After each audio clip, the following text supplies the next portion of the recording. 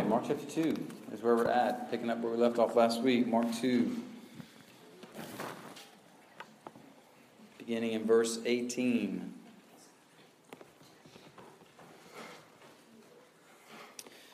Now, John's disciples and the Pharisees were fasting.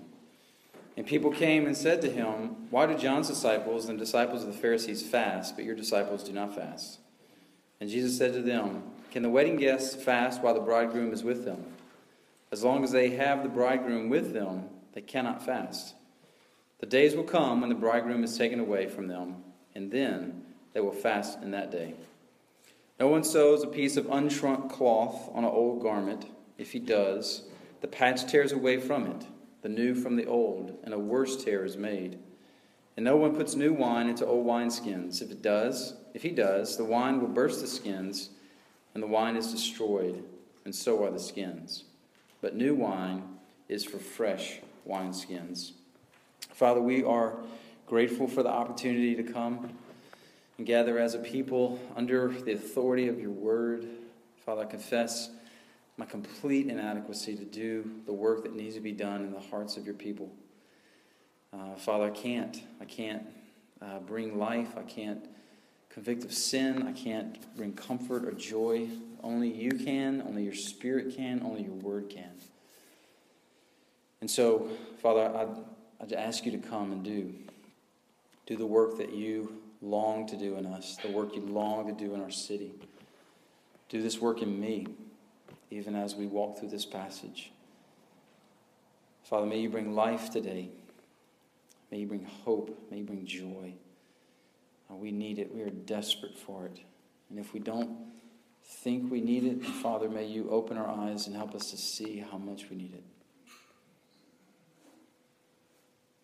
In the name of your Son we pray. Amen. As we have been walking through the Gospel of Mark, Jesus' fame has been growing as he's been doing these incredible miracles and healing people in ways that no one had ever seen, touching lepers, casting out demons, having authoritative teaching, authority over demons. Has been healing paralytics and forgiving sin. He's been doing things that are making the people say, "We've never seen anything like this before." His fame is growing by leaps and bounds throughout this entire region. And we've come right now today smack dab in the middle of this section of Mark's gospel, the first gospel recorded about the life and work of Jesus. And he is in the middle of this confrontation that's beginning between him and the religious leaders and is only going to increase in intensity and cause problems for him later on. And a few weeks ago we saw where it began when he healed the paralytic and he forgave him of his sins. And the religious leaders there and the crowd were thinking in their heads, wait, only God can forgive sins, which is a legitimate objection. Like, if Jesus were not God, he shouldn't do that. They didn't know he was God. But they didn't say anything. They just thought it. Jesus read their mind because he is God. He addressed the issue. And then last week we saw where some of the scribes of the Pharisees were talking about what Jesus was doing, eating with tax collectors and sinners. And you're not supposed to do this. And Jesus heard them say this. So again, they're not confronting him directly. They're talking about him. He overhears and addresses the issue. Today we see people, not the religious leaders, some people come up and ask Jesus a specific question about what they're not doing. We notice these other people doing these things. You're not doing this. Why is that? And this is going to increase in intensity so that by the end of verse 6 of chapter 3, they're already ready to kill him. So this is only going to grow. So much though by the end of chapter 3, they will have committed the unpardonable sin, the unforgivable sin, which we'll get to that later on. Now the disciples of John refer to John the Baptizer. And so the people are noticing that the disciples of John and the Pharisees fast. The disciples of the Pharisees fast. But why don't your disciples fast? In other words, we know what these other religious groups are doing, and we notice your religious group is doing something different. We're trying to find something wrong with this movement. This might be it. And so these disciples of John the Baptizer, this forerunner of Jesus. Now we know that 2 of his disciples left John and became 2 of Jesus' disciples. But those disciples, for whatever reason, some of those disciples continued with John. We know later in the Gospel of Matthew chapter 11, John's about to be executed, and some of his disciples go to Jesus just to make sure, are you the one? We know in Acts chapter 19 that they find disciples of John the Baptist way up near Ephesus. And Paul comes across them and gives them the baptism of Jesus. And they come alive in Christ, seeing that Jesus fulfilled everything John was talking about. But these disciples of John, these followers of John who followed his call to repent and turn again to the Lord, apparently they practiced fasting in some kind of way that people knew it. The Pharisees, which is the more known group, we know a lot more about the Pharisees than the disciples of John. Pharisees literally mean holy ones or separated ones. And they were a group of men that rose about 200 years earlier during the time of the Maccabean revolt, a revolt of the Jews against the Greeks who came in and were forcing the Jews to renounce Judaism, to desecrate the temple and do things that God had called them not to do. And a group of men led by Judas Maccabeus revolted against the Greek leadership, and it became the Maccabean revolt, became the foundation for what is celebrated today as called Hanukkah. But the Pharisees arose during that time because the Jews were tempted to turn away from Judaism and to embrace Hellenistic worldviews, Greek religions, worship of pagan gods, and not adhere their life to the law, the first 5 books of the Old Testament, the Torah. And the Pharisees were known for their devotion to the Torah, the first 5 books of the Old Testament. They had, over the years, created tons of oral traditions and written traditions about how you interpret the Torah, how you obey the Torah, how it looks in your life. They were incredibly zealous, incredibly meticulous in how they obeyed the law. They were known for this. And these were a group of men that numbered by this first century around 6,000, about 1% of the population. And they were highly respected by the people. Like they were seen as the successors of Moses by the people. And so we have this view of the Pharisees that they're hypocrites and they're legalistic and they're religiously dead. They're just following these rules. And that's because we know the whole story. But if you go back before Jesus confronted them, before Jesus called them out, they were highly respected by the people. The people thought anyone obeyed the Old Testament, it was the Pharisees. They did it better than anybody else. If anyone was holy, it was the Pharisees. And so when Jesus comes along and begins to question them, even confront them, and eventually really call them out, it's scandalous. Scandalous. Who is this guy? Literally, he was a nobody from nowhere. He hasn't been to all the rabbinical schools. He hasn't come up through the Pharisees or Sadducees or any of the other groups. Who is he to call these guys out? And the Pharisees practiced a type of fasting. Now, in the Judaistic law, there was only one day that was prescribed as a fast for the people. And it was the Day of Atonement, Yom Kippur. The one day of the year where the nation would come and have their sins atoned for. The one day of the year where a sacrifice would be offered for the sins of the people in the Holy of Holies, this inner sanctum of the temple. The one day of the year where the entire nation would fast for 24 hours. That was all that was required in the Old Testament law. The Pharisees, though, over the years, kind of added to that to show their devoutness, their zealousness. And so they began to fast on Mondays and Thursdays. And they were very visible by their fasting. They would wear ash on their face. They would kind of mangle their clothes. They would walk around and kind of look miserable, like, oh, we're so holy and miserable because we're so holy, we're not eating. Look how holy we are and devout we are. Much better than all you people. And it was very intentional. They wanted their righteousness to be seen. All right? And so this is very obvious to the people. These people are fasting, and these people are fasting, but Jesus, we don't see any of your disciples fast. In other words, if you want to be accepted as a new religious group, you're going to have to start doing some things that these other guys are doing. So how does Jesus respond to that? And his response is breathtaking. Verse 19 and 20. Jesus said to them, "Can the wedding guests fast while the bridegroom is with them? As long as they have the bridegroom with them, they cannot fast. The days will come when the bridegroom is taken away from them, and then they will fast in that day." Now, before we get into what he said, realize that this question and answer he's giving is really not about fasting. Jesus is not giving his philosophy of fasting and what fasting should look like in the life of his followers. Fasting is something Jesus has already practiced for 40 days in the wilderness. Fasting is something that he assumes his followers will do. So you go to a chapter like Matthew chapter 6, and Jesus says in Matthew 6, beginning in verse 16, "And when you fast." In other words, you're my followers, you're my disciples, not if you fast, when you fast. Don't do it like the Pharisees who walk around with this gloomy look on their face, so that everybody can see their righteous works. You don't have to practice every aspect of your walk with me so that other people can see it. Your prayers, your giving, your fasting, this is all in Matthew 6, are to be done at times in secret so that nobody sees it. Like every time you have a quiet time, you don't have to take a picture of your phone and your coffee, your journal, and your Bible and put it on Instagram. It doesn't have to be, like, you can be in secret. Nobody has to know that you're spending time with the Lord. And so your Father who sees what is done in secret will reward that secret devotion, that secret walk with Him. But the expectation of fasting among the first century Jews was that you fasted to show your devotion, your piety, essentially your misery. I'm so miserable, look how holy I am. And Jesus corrected that. He says we don't fast to show how super spiritual we are.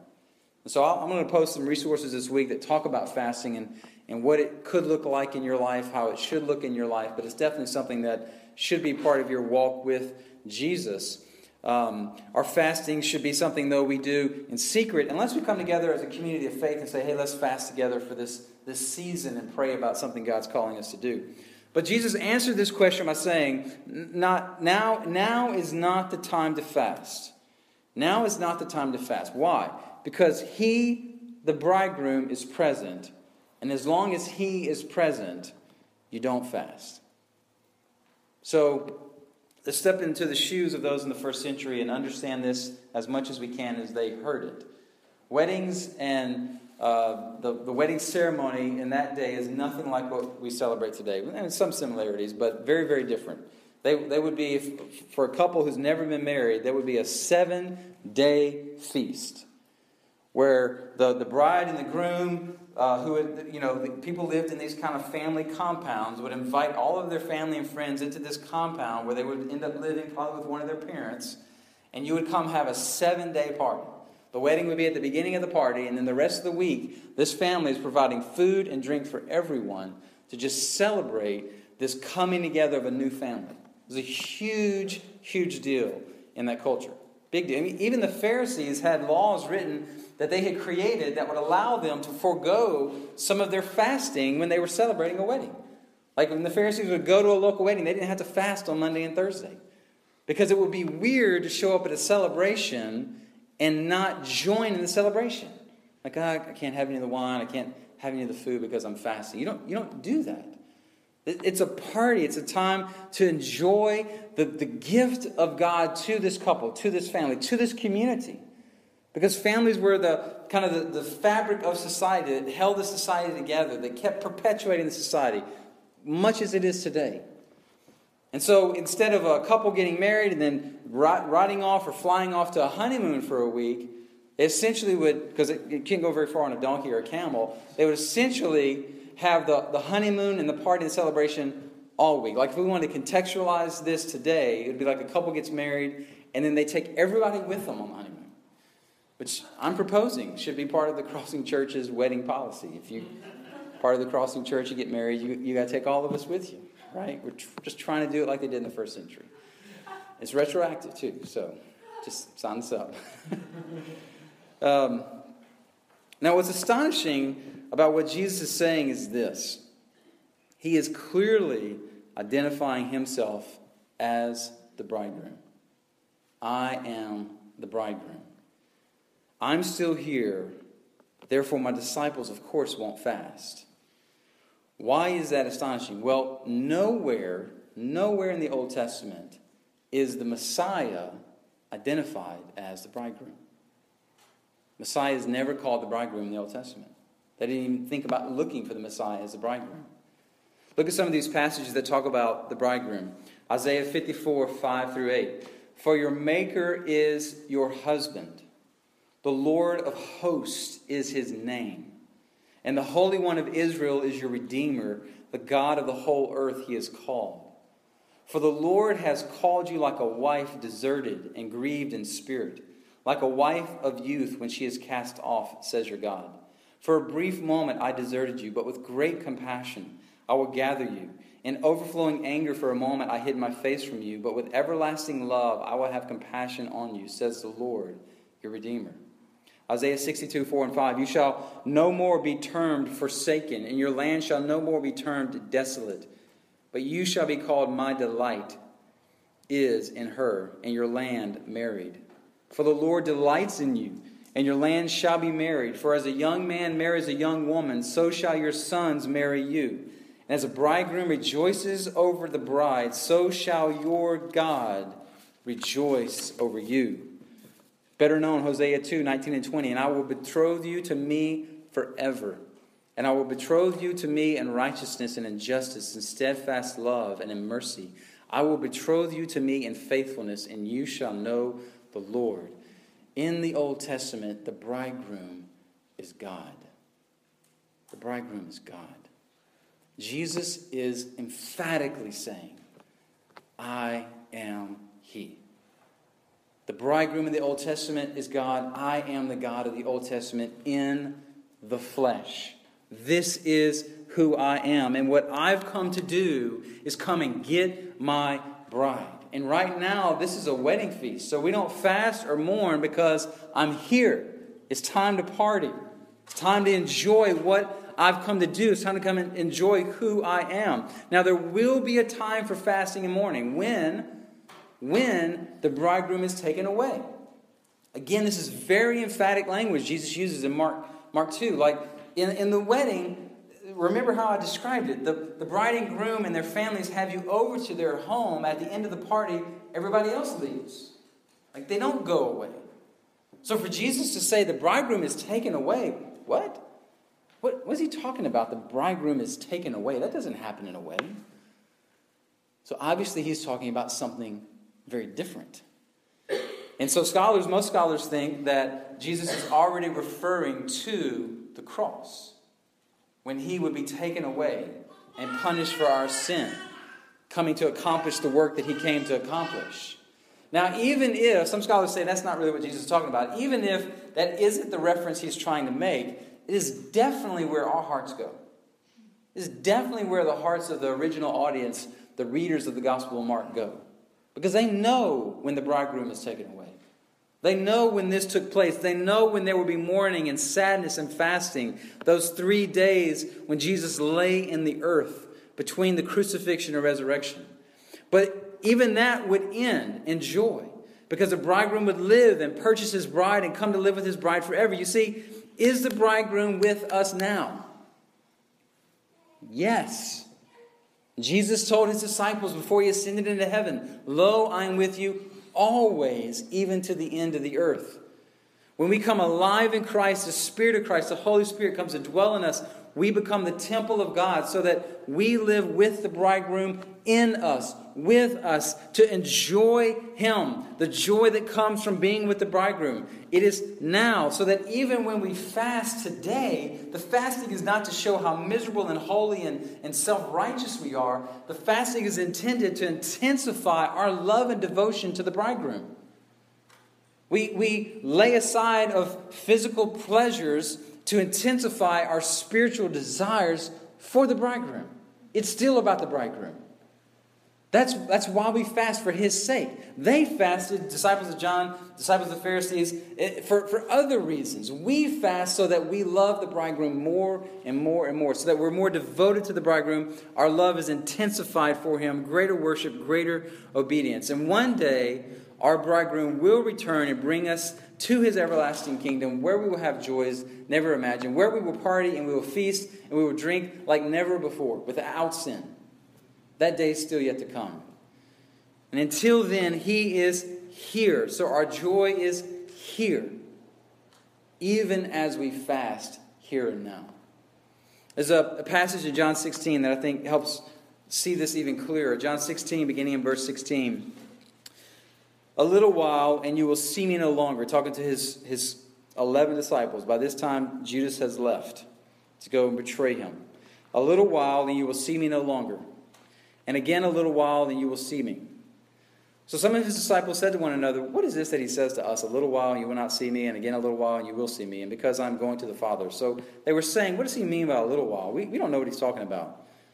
Jesus knew that they wanted to ask him, and so he said to them, "Is this what you're asking yourselves? What I meant by saying a little while, and you will not see me, and again a little while, and you will see me? Truly, truly, I say to you, you will weep and lament, but the world will rejoice."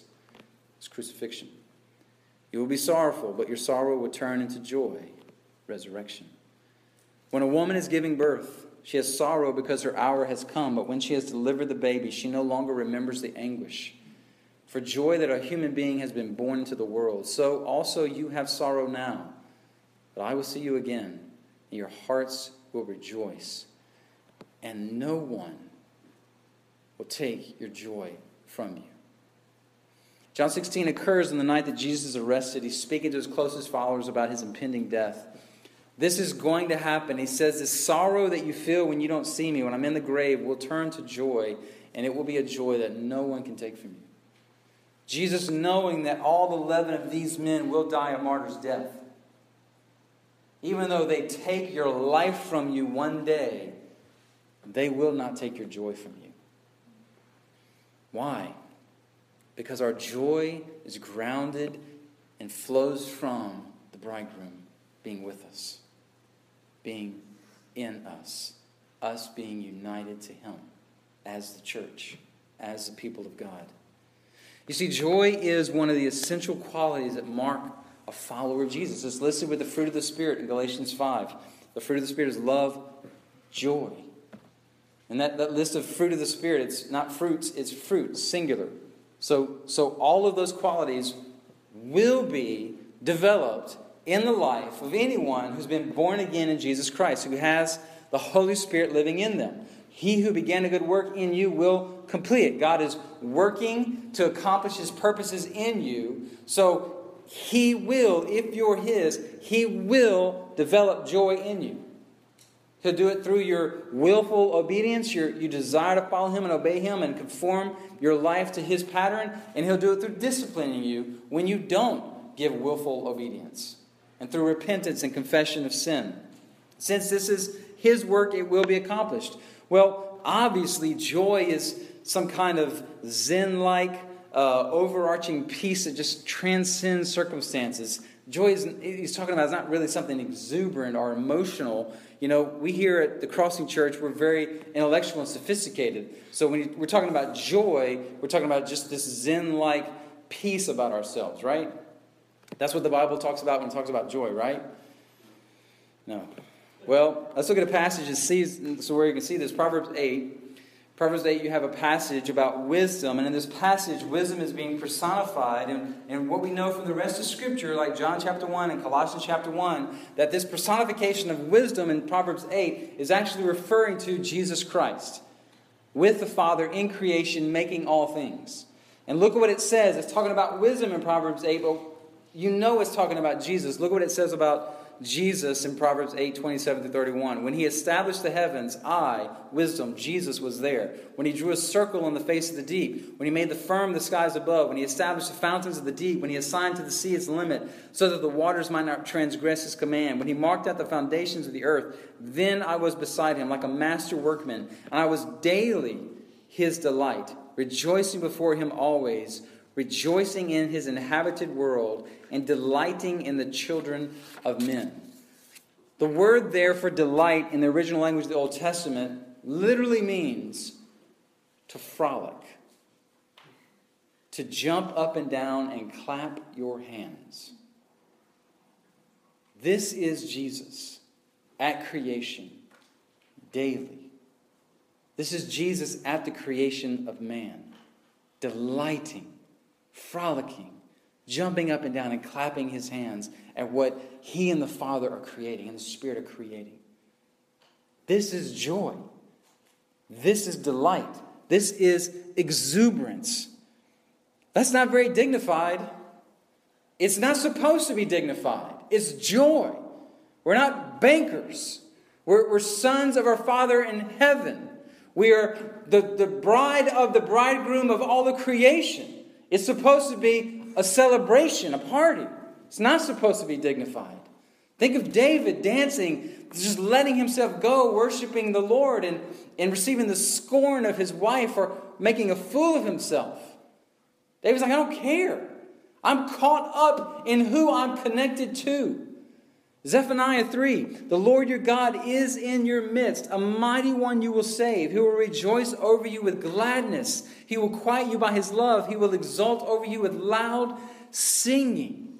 Like we get this at times when by God's grace we get it right as a husband and as a father, when we're with our kids, and there's just this exuberance that you're singing crazy songs as a family, you're talking in crazy voices, you're running around the house chasing each other, you're frolicking on the floor, tickling each other, you're playing games, you're singing loud made up songs, you're just enjoying. There's no performance. Like, okay, if you kids do really good today, we're going to frolic and have fun. No, it's just who you are. You're their dad. They're your children. Let's just enjoy each other. And when it happens every day, that's a good thing. It doesn't always happen. I wish like all of life could just be that. Let's just frolic. Let's just play. Let's just have fun. In our house, we call it La La Land. Let's just enjoy this. And it's not always like that, but it's a picture, it's a taste of how our Father feels about us. This is why the gospel is good news. It's not dour news. It's good news. It's not somber news. It's good. It's to be enjoyed, to be celebrated, to be frolicked in. Now, to balance that, this is not a joy that has no sorrow, right? Verse 20 alludes to that when the bridegroom is taken away. John 16 alludes to that. There's pain and childbearing. You're going to be sad, disciples. How do you want to have people tell you that? You're about to be sad, really sorrowful for the next few days. Gee, thanks. But he knows. That's the reality of the situation. There's pain and childbearing. There's sorrow you're about to experience. The bridegroom will be taken away. Hebrews 12:2, looking at Jesus, the founder and perfecter of our faith, who for the joy that was set before him endured the cross, despising the shame. He did it for the joy set before him, went through that, right? You see, we have this crazy notion that is actually perpetuated by some who teach the Bible that if you believe enough, work hard enough, have enough faith, being a good Christian, somehow you can have this life free from pain, sickness, trial, trouble. You can be healthy, wealthy, and prosperous. And if that is the goal of the Christian life, to be happy, so that good Christianity is happy, clappy, cheerleader Christianity, where everything is fine, yeah, all the time. You always have a smile. You always have this positive expression. All is well, sorry. And in that version of Christianity, then the opposite of joy is sadness or sorrow. Right? If Christianity is supposed to be happy, then there should be no sorrow or sadness. But see, the opposite of joy, as Tim Keller points out, is not sorrow or sadness. The opposite of joy is hopelessness. Not having hope.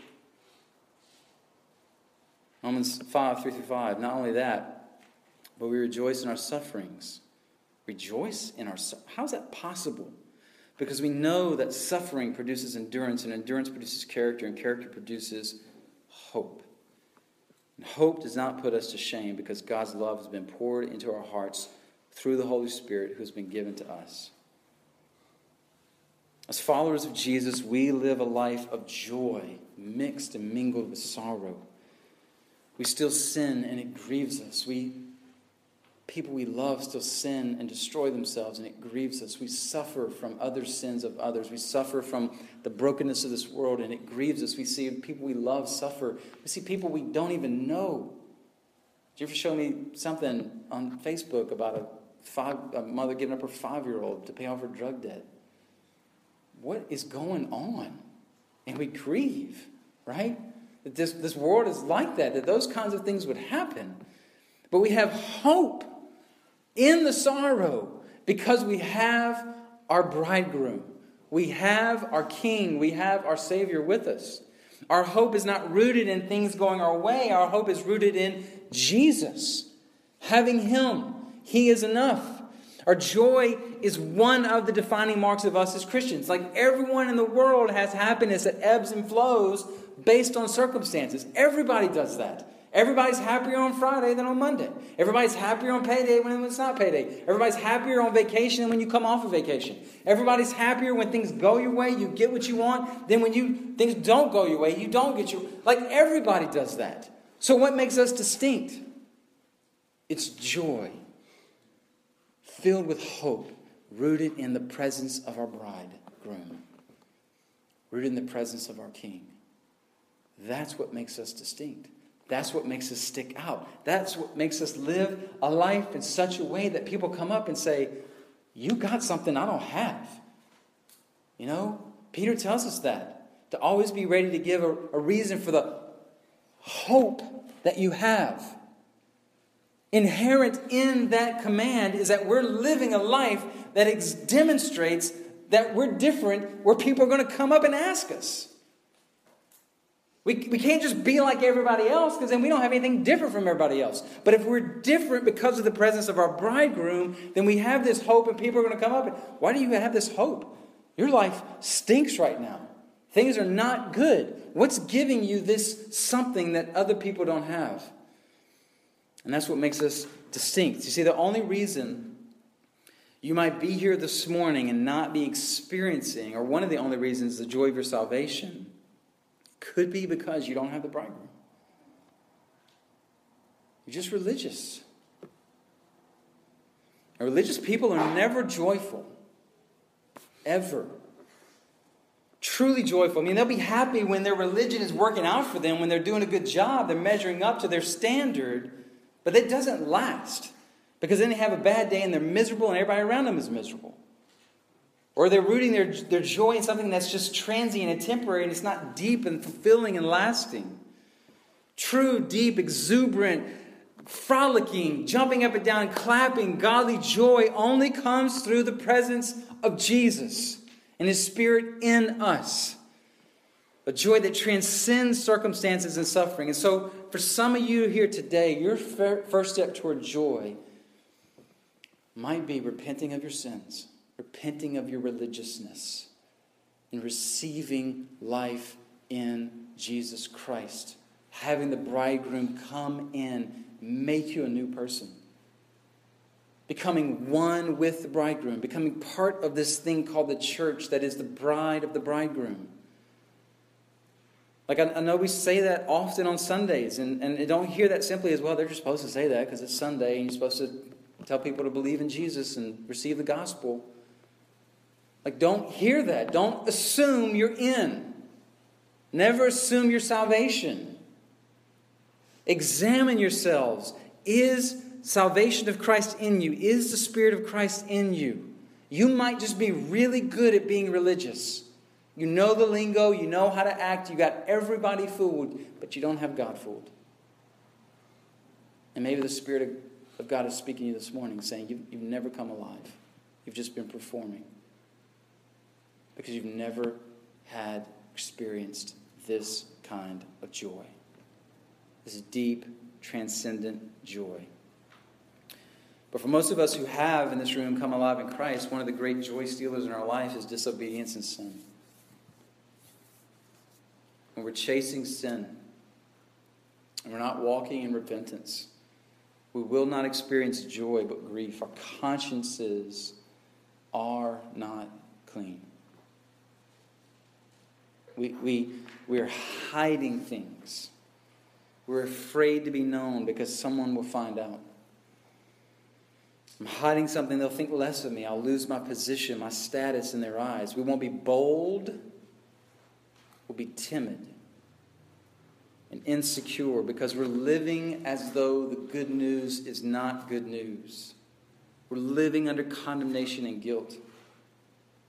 Repentance and obedience bring joy because we have a clear conscience. There's nothing between me and Jesus. I'm not harboring any bitterness or any sin. I'm not chasing any secret sin. It's just wide open. Anyone can walk it. Here's my credit card. Here's my phone. Here's my computer. Here's my schedule. Look through it all. I've got nothing to hide. I'm not perfect. But the areas where I'm struggling, I'm repenting it openly to my brothers and sisters, and they're helping me. I'm harboring things and chasing stuff in the dark. And when that happens, there's this boldness and this joy.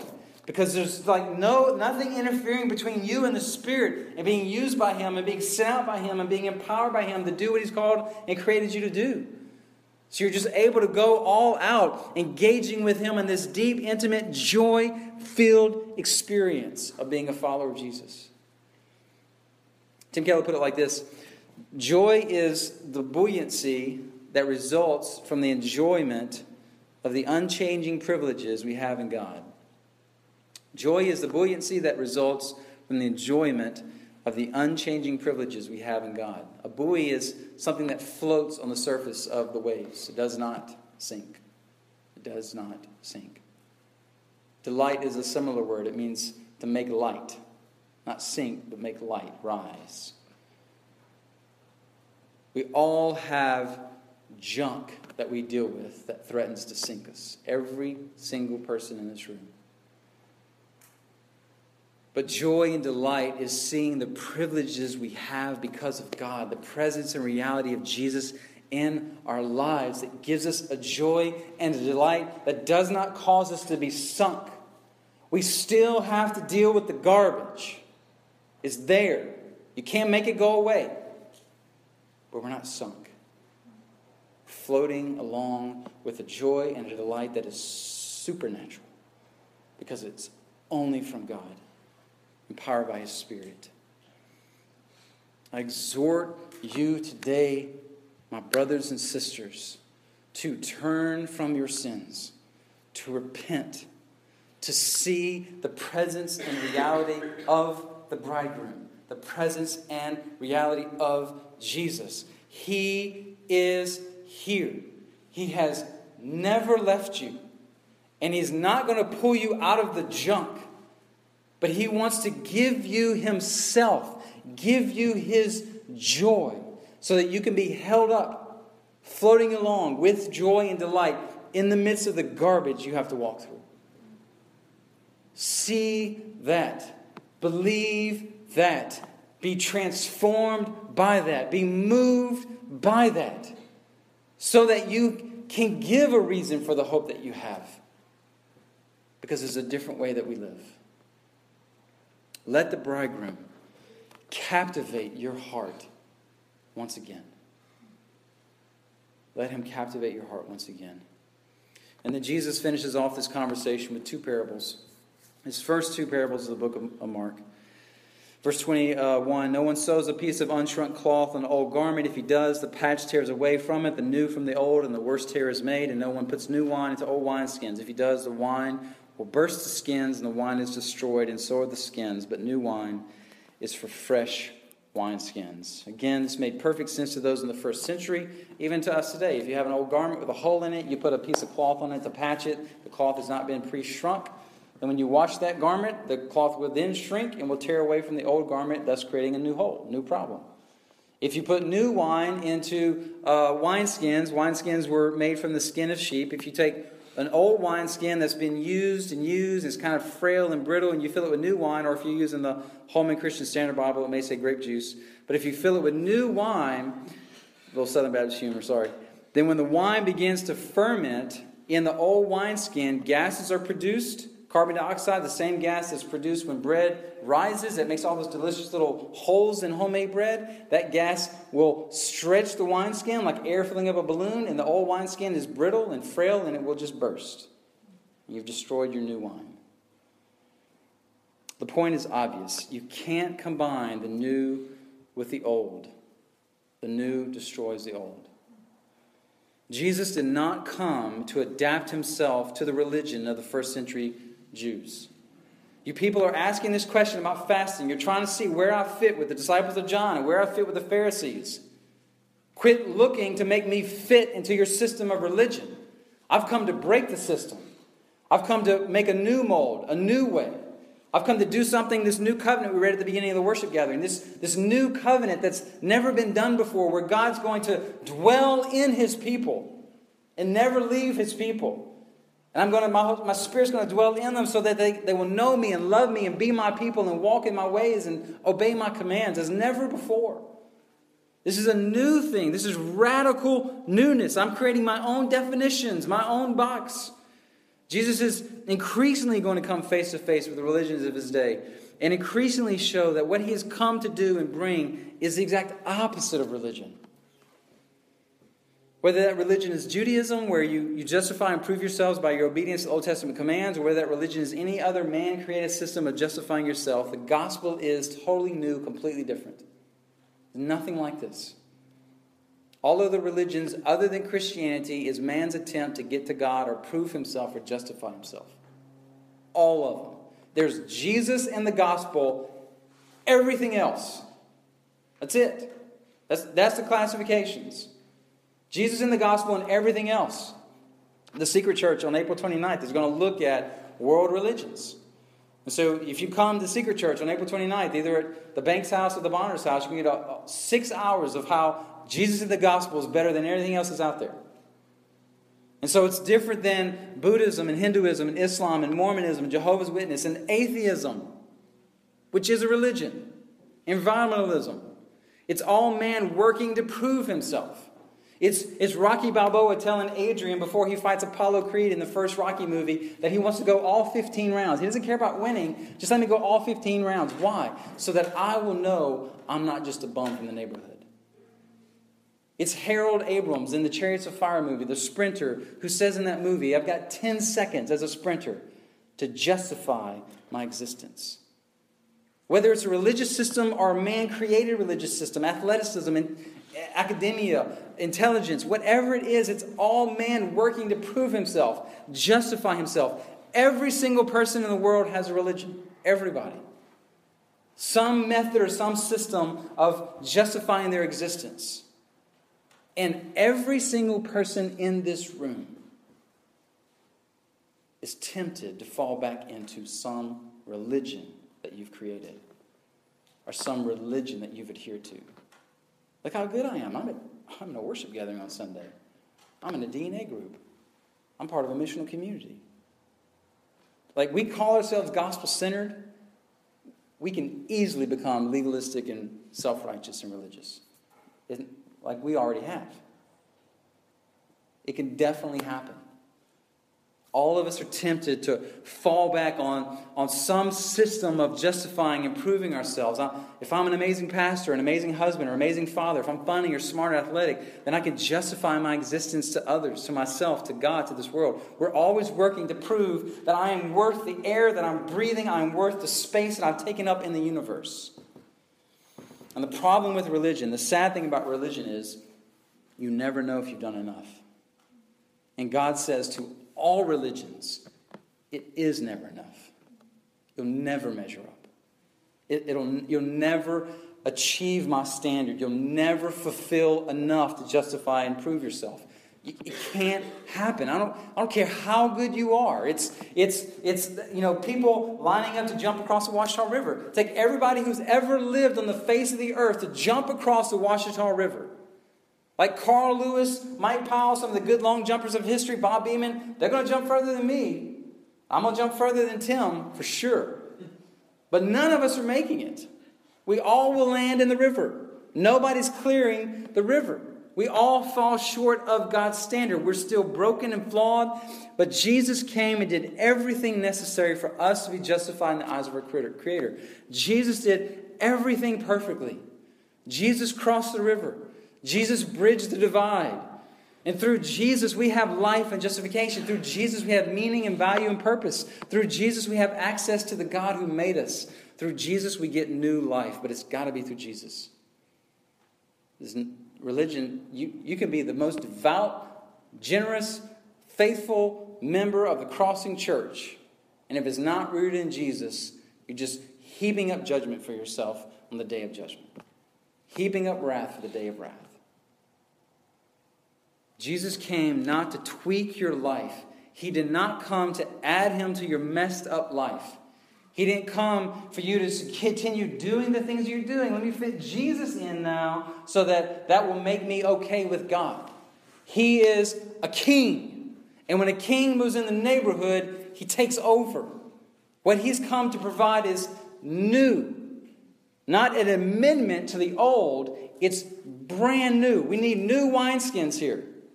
This is a wine that the world has never seen. We need a new creation, a new body, a new temple. Not these man-made structures that the people did build and where the presence of God dwelt, but something different.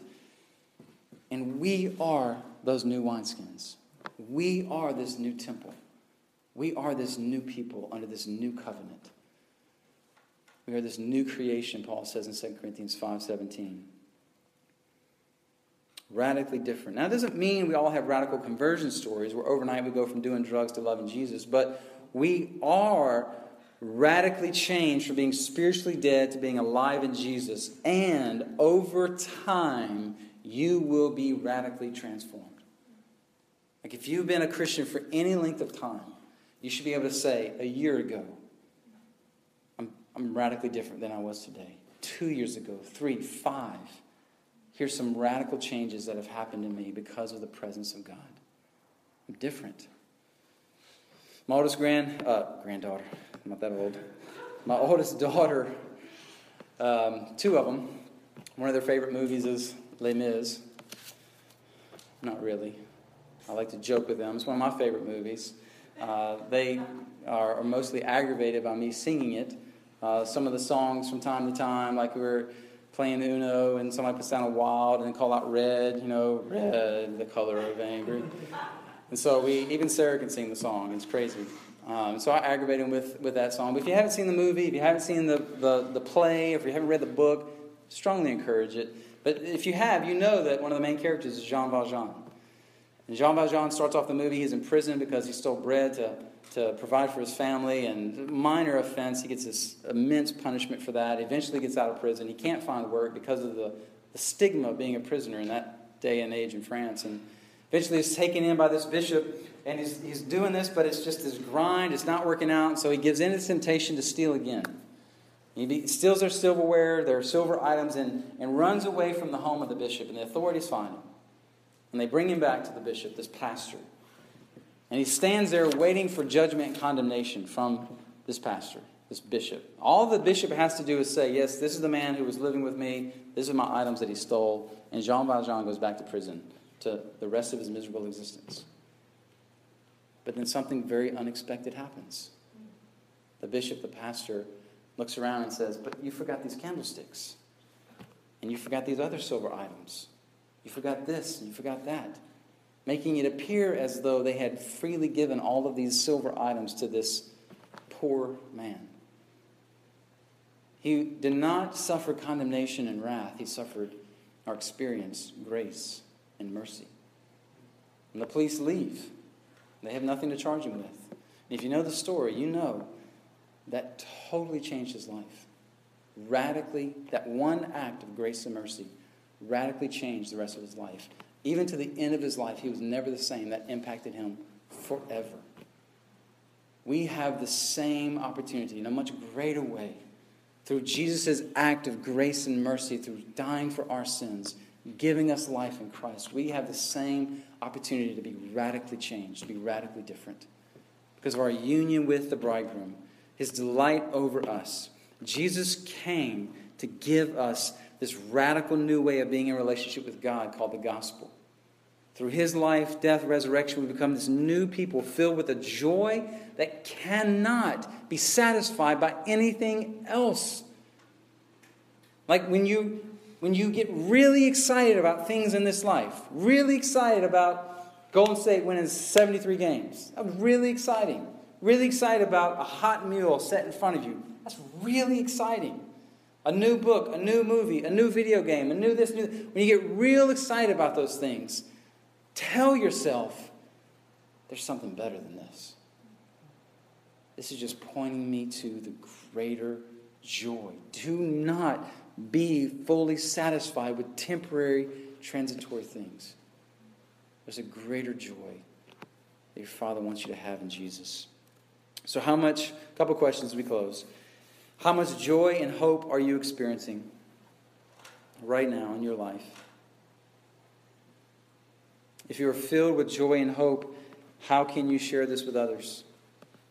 And if you're missing joy and hope, how can you repent and trust and see Jesus as the true source of your joy and your hope? What parts of your life are you most tempted to use to justify yourself and turn into a religion? And how does the gospel of Jesus crush that? And in what ways have you most experienced new life and new transformation in Jesus over the last year? What new actions or attitudes have you seen the most? What old actions and attitudes have more and more disappeared? And so these questions are not just reflection for now, but I encourage you this week, during your time with your DNA group, maybe over lunch in a few minutes, with your family sitting around a meal one night, Talk through these things. Share these things. In community, let's be transformed and live these things out. Father, we are grateful for Jesus, your gift to us, his grace, his mercy, being our bridegroom, being our Savior, being our King, the life, the joy, the newness that he brings, unlike anything else that we bow down to, unlike anything else we have attempted to worship. So, Father, I ask today that you would crush our idols, that you would crush our man-made religions, that you would crush any attempt we have to justify ourselves, that we would fall freely into the arms of our bridegroom, to be embraced by him, to be loved by him, to be saved by him, to be filled with his joy, and to enjoy him forever. I pray for anyone here who today needs to be the day of their salvation, that you make them alive in Jesus. And they would share in this meal we're about to partake in for the first time as a child of God. And that they would boldly tell of their salvation to someone before they leave. Help us to respond in faith, Father. We ask in Jesus' name.